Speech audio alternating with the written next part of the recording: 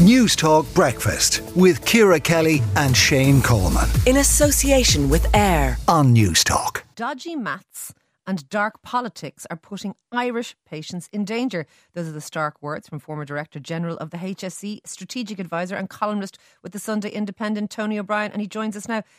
In your article, Tony, you say that Budget 2024 was, very strong words, the most malevolent and destructive for health funding in a decade. What do you mean by that? I mean, basically that the numbers don't add up, that they place the people who run the HSE at the moment in a very, very difficult position. They either have to put forward a service plan that has an inbuilt deficit, which strictly speaking they're not allowed to do, or they have to make or try to make a series of cuts that are undoable, and if they did them would have very severe implications for healthcare in Ireland, all this at a time when the official policy of the government is to expand access to healthcare under the Care programme. So these numbers simply don't add up. They don't make any sense, and they're suggestive of something going on politically that isn't really focused on meeting the needs of our population when it comes to healthcare. But why would that be the case? Why would there be something political going on? Why you're saying there's either an inbuilt deficit, which there shouldn't be, or imposed cuts which are untenable. Are you saying, that the health service has nowhere it can make efficiencies, nowhere it can be cut back? Of course the health service can make efficiencies, but look at the scale of the numbers here. So last year, and I'm sorry I have to get technical, but there's a thing called existing level of service. That's the cost of continuing to do. With no expansion. Exactly. So they needed about 2 billion for that. For the current year, they got less than 1 billion, and hey presto, they're on track for a deficit of over 1 billion, which various people in government insist on calling overspending when in fact it's underfunding. Okay, that's the key issue here. You're saying this is not overspending, this is underfunding. Absolutely. And why do you think that's happening? Just because the health service is a runaway train, or because we're unrealistic? What do you believe is behind that?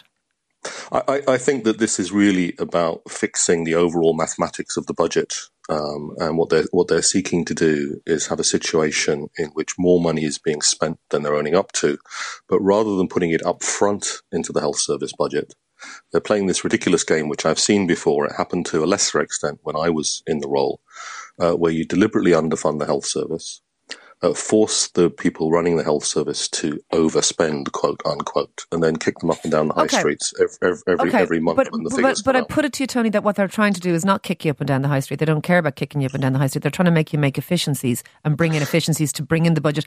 And when we look at RTE, which is another state agency, we can see, because their budgets and their finances are being picked over, that there are inefficiencies. I've worked in the health service. I would suggest that it's probably not much different. I'm telling you that while there can be efficiencies, and there's always room for efficiencies, even in the very best health service in the world, what's being asked of the health service now is undeliverable. If you simply don't fund for the basic costs like inflation, and leave a $1 billion hole in the 2023 budget, and then seek to add to that with a further hole of maybe $500 million or more in the 2024 budget, you're asking the health service to do things which are impossible to do. And it also comes at a time when, as we've seen, there's an absolute policy of increasing access without fees to various health services under the Care programme. So the policy position and the monetary position do not connect. There is a fundamental dishonesty about the way the health service budget has been handled in this year's budget, and something's got to give. Okay, and what do you think it's going to give? It's going to be service, it's going to be waiting lists, is it? Well, I think the government's going to have to face up to the fact fairly quickly, because there's this process called the HSE service plan, which the government also has to approve, which comes after the budget. Last year it took about 6 months to get this sorted out. But the service plan has to set out how the HSE is going to provide the range of services and how it's going to pay for them. And the maths in that will not add up, because the maths in the budget don't add up. And so people running the HSE are going to be forced to confront this with the government very, very quickly. And this is not the way we should run a health service. No, absolutely. And the existing level of service will be affected, which brings me to, and I don't know if you've seen the front of the Irish Times this morning, at least 4,000 patients may not get life-saving drugs. These are things like cancer drugs, which are obviously very expensive because of I suppose, budgetary reasons. Is that the kind of thing that's going to happen more and more, do you think? Well, this is an even worse situation. So beyond existing level of service, there is not one additional euro in next year's health service funding for any new medicines. The only new medicines that can be funded are where there are savings made by discontinuing existing drugs or changing the price structure, which places us unique, I think, in European countries, in that we're not going to give Irish patients access to the benefits of pharmaceutical innovation.